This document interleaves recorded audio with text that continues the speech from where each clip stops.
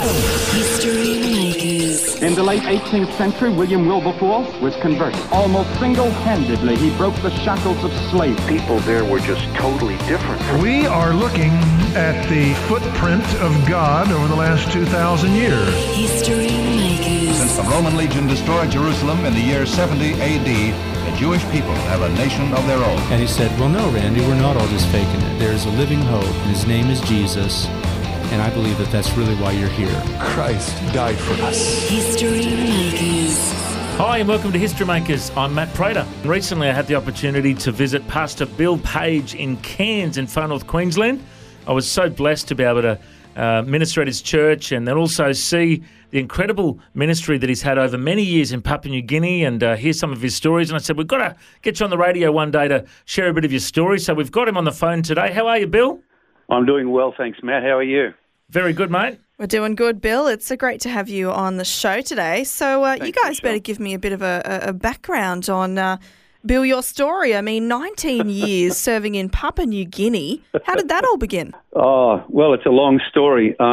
Matt wanted me to talk about how I actually came to the Lord because I wasn't brought up in a church or in a Christian home as such. And when I was 30 years old, I'd had a series of ups and downs in my life, and I guess I was in a down at that time. I'd been a hippie for 8 years. I don't know if anybody remembers what that is, but living up in the bush and stuff like that. And I was walking through the main street of our town, Coffs Harbour in New South Wales one night, totally just by myself walking through town, and I could hear music coming from the town hall, or the civic centre as they call it. And I was a musician. I still am a musician, and I could hear some nice music coming from there, and I thought it was a dance. So I decided that I'd go into the Civic Centre and join in whatever was going on. And it turned out that it was an evangelism rally, and Clark Taylor was the speaker. And it was amazing for me because no one had invited me to go. I hadn't really heard the gospel up to that point, but I know I really needed something in my life. And so I sat there and I listened to Clark minister the word of God, and I got to tell you, the whole direction of my life changed that night. For the first half of his message, I was sitting there thinking, buddy, whatever it is you're selling, I've got to have it. And for the second half of his message, I was thinking, I'm going to do what you're doing. If I can make people feel the way you're making me feel right now, this has got to be more important than anything else in the world. So I gave my life to Jesus that night and honestly have never looked back. I've pretty much started serving him fairly soon after that, and that's, over 30 years ago now. Now, I grew up in Coffs Harbour, and You did? I knew about your dad, but I'd never actually met you while I was there.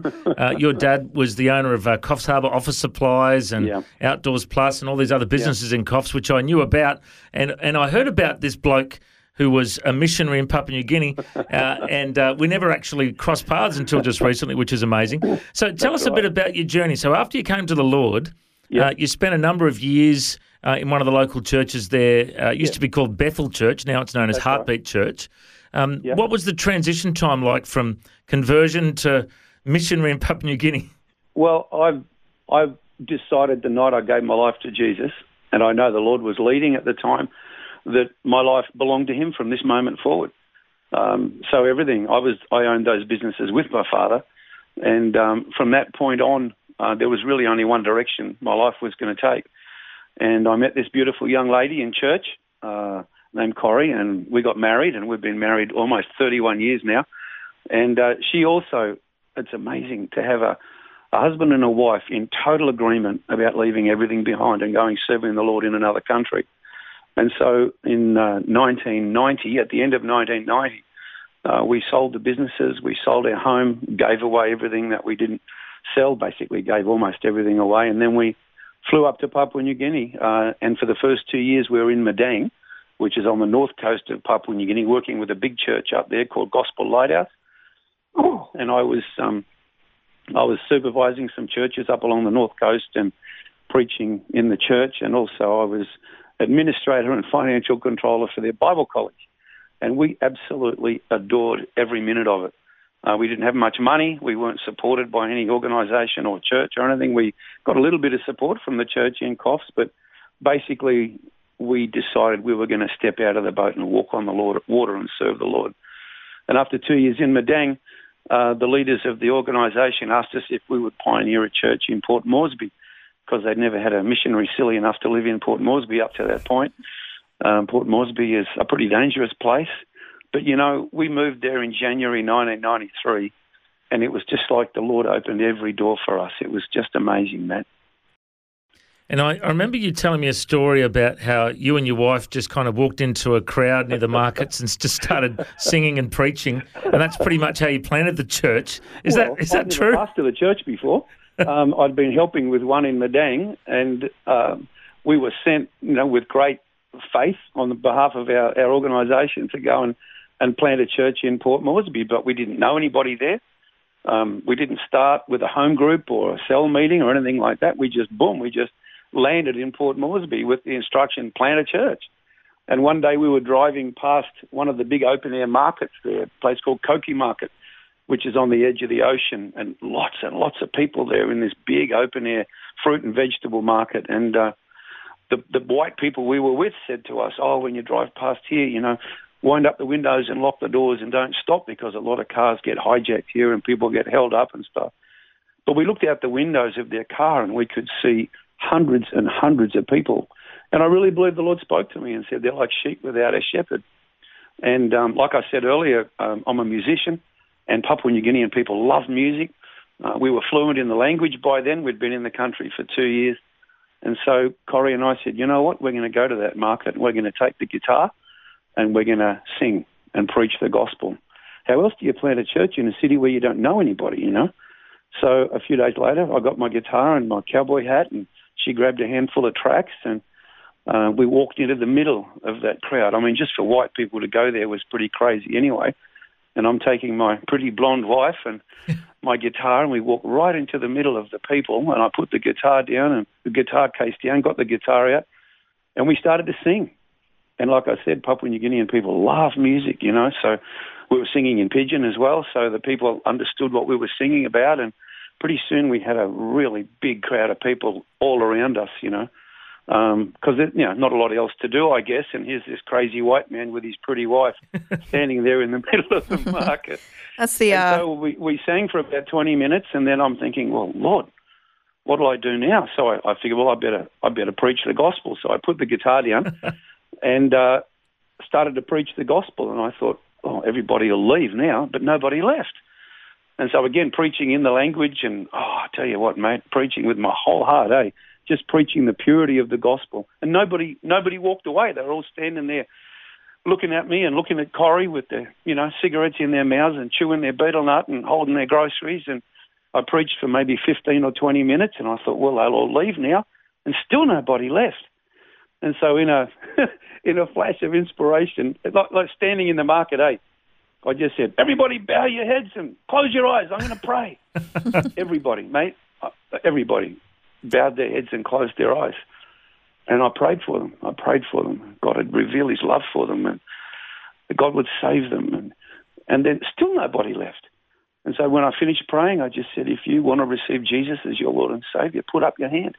And hands went up all over the place. And so we prayed with them and gathered them together. And, yeah, that's how the church started. That was in 1993, April 1993. Wow. That's just an incredible story and testimony. And isn't it just wonderful how music, it's a universal language, and it doesn't matter where you are across the globe, people will respond to music, and you guys were able to use that as a beginning connection point. But I know your pastoral care didn't just begin there. I mean, obviously that was the starting point, and then the church that you guys built thrived. But you also ended up on national radio. Tell us what happened when you ended up on the airwaves in PNG. Well, what happened was there's a guy up in Papua New Guinea who's a very dear friend called Roger Haofa.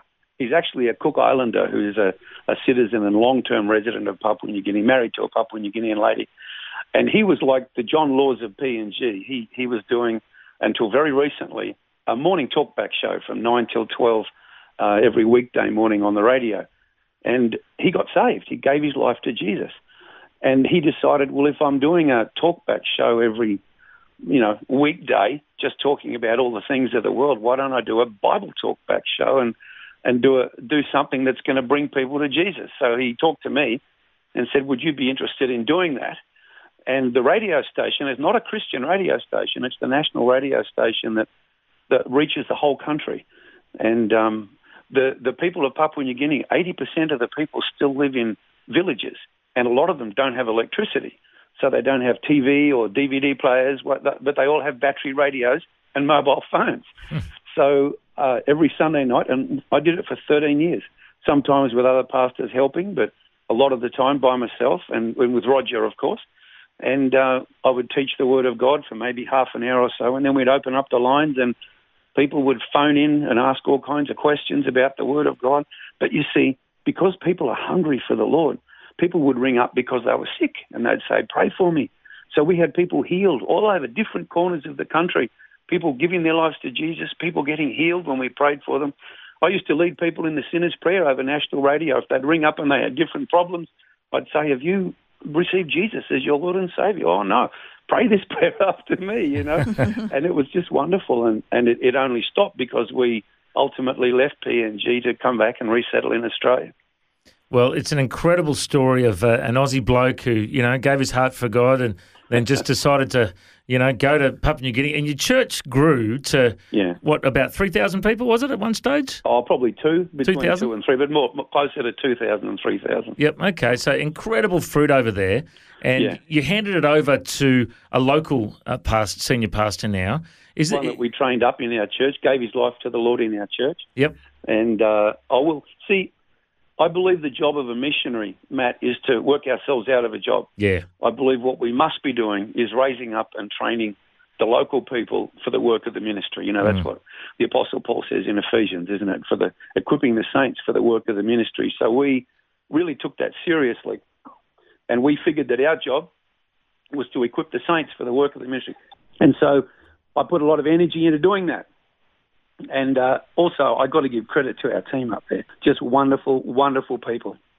Yeah, fantastic. And so in the end, all of the different ministries of the church, they're still serving about 1,400 meals to hungry kids every week. Wow. That started in 1999. We started off a medical clinic with a packet of Band-Aids and a bottle of Dettol late in the 90s. And now there's 2 clinics operating there, treating over 8,000 patients a month. We've got 40 medical staff on staff, and that's just going from strength to strength too, and all sorts of different stuff, mate. We were planning so many churches, we had to start a Bible college, so we started a Bible college with a wonderful brother from Sydney who's since gone back to PNG named Ken Isco, who came up and planted or helped us to get started with our Bible college, and we're turning out a lot of pastors now. Gosh, mate, it just keeps going on. We started a school. My missus started a school with 6 kids in 1998, and now there's 260 kids, and they're about to build 12 new classrooms. Wow. So it's just, it's a testimony to the wonderful, wonderful people of Papua New Guinea. So good to hear. To learn of Jesus, to be trained up and to serve him, because they serve with all their hearts. And I was so impressed with visiting your church in Cairns, in particular your soup kitchen that you run every day, and you've got clothes for the homeless. A lot of Indigenous Aussies and Papua New Guineans visiting every day. Tell us about the needs that you're seeing on the streets of Cairns right now. One of the things that we discovered very early in the piece in Papua New Guinea is that in an area where there are needs, I believe it's the job of the Christian church not just to preach the gospel, which is the power of God unto salvation, but also to do what we can to minister in practical ways, to help people, like homeless or suffering people, disadvantaged people. And I think this has been an area of ministry that, by and large, the church, not everybody, but, the church can bypass without understanding that not only is it what Jesus is calling us to do, but it's also an incredible way to build a church. You see, he said in Matthew 25, didn't he? He said, I was hungry and you fed me. I was naked and you clothed me. I was thirsty and you gave me a drink. I was sick and you came and visited me. I was in prison and you came to me. And he said, whatever you do to the least of these, my brethren, you do it to me. And in Papua New Guinea, one of the reasons why our church grew so large and was so fruitful is because from the very beginning, we started feeding the settlement kids. We started helping people with clothes. We started sponsoring children through school. And then we started up the medical clinics, not because I'm a doctor or I had some great vision to build these huge clinics, but because we were standing in the rubbish dump one day feeding the people. And because a lot of people live at the rubbish dump there, and there was a little boy there who was covered in sores, mate. He was naked. The only thing he was wearing were little plastic bags that somebody had tied around his feet to keep the dust and the dirt out of the sores on his feet. But apart from that, he was naked and he was just covered in sores. And I looked at him and I thought, gosh, that little boy shouldn't have to live like that, So we went and bought a bottle of Dettol and a packet of Band-Aids, thinking that we would just help the people at the rubbish dump with sores and stuff like that. In fact, the ministry is still called Operation Pass in Sore, which is pidgin for bandaging sores, because that's what we were thinking at the time. But you and I both know that when we make ourselves available to God and take the first step on something that he places on our hearts, the windows of heaven slide open, mate, and he starts to pour out a blessing and increase. And as long as we remain faithful, as long as we don't give up and get weary in well-doing, he continues to pour it out. And now, like I say, we've got these two magnificent clinics. We've got the biggest infant immunisation program in the country. We've got one of the biggest TB programs in the country. And now there's also, we've got a dental clinic attached to both of our clinics. We never draw a line in the sand and say, God, we can't go any further. We keep saying, well, Lord, if you can keep going, we can keep going, And so when we started in Cairns, you have this perception that, well, Australia's got everything, But gosh, there's a lot of needy people here too. So fairly soon after starting, the very first Sunday, we not only ministered the gospel, but we fed everybody afterwards. And we've been doing that ever since. And now we've got a beautiful 2-story building right in the middle of the CBD. And upstairs we've got a cafe that you've seen and a feeding room where we feed everybody. And yeah, it's all free. We feed everybody on Sunday. We do breakfast on Sunday mornings, and we can serve up to 300 breakfasts on Sunday morning. And then we have church, and then we feed everybody after church. And you've been there, Matt. You've been part of all that with us.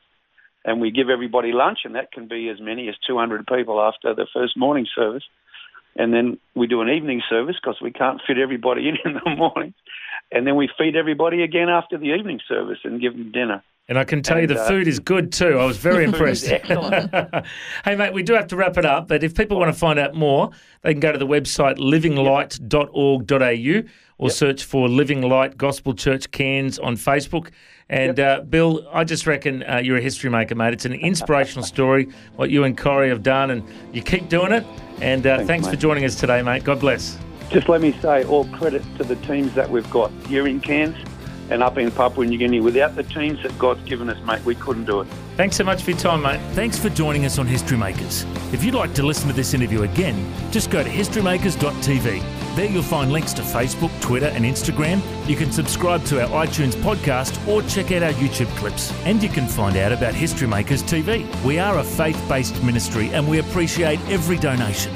You know, the vision of History Makers is to share the good news of Jesus Christ to the nations of the world. If you'd like to partner with us, send us an email, info@historymakersradio.com. God bless you. Have an awesome day. I'm Matt Prater, and why don't you go and make history? History Makers. History Makers is proudly sponsored by Bible League, who serve the local church and other partners around the world by providing Bibles, scripture materials and training to help people meet Jesus. They provide God's Word to a lost and needy world. Bible League plants Bibles in prisons, among persecuted Christians and in poor nations, bringing the love and light of Christ into many people's lives around the world. Make history today by joining our friends at Bible League and planting a Bible that will help someone meet Jesus. Go to bl.org.au. Station sponsor,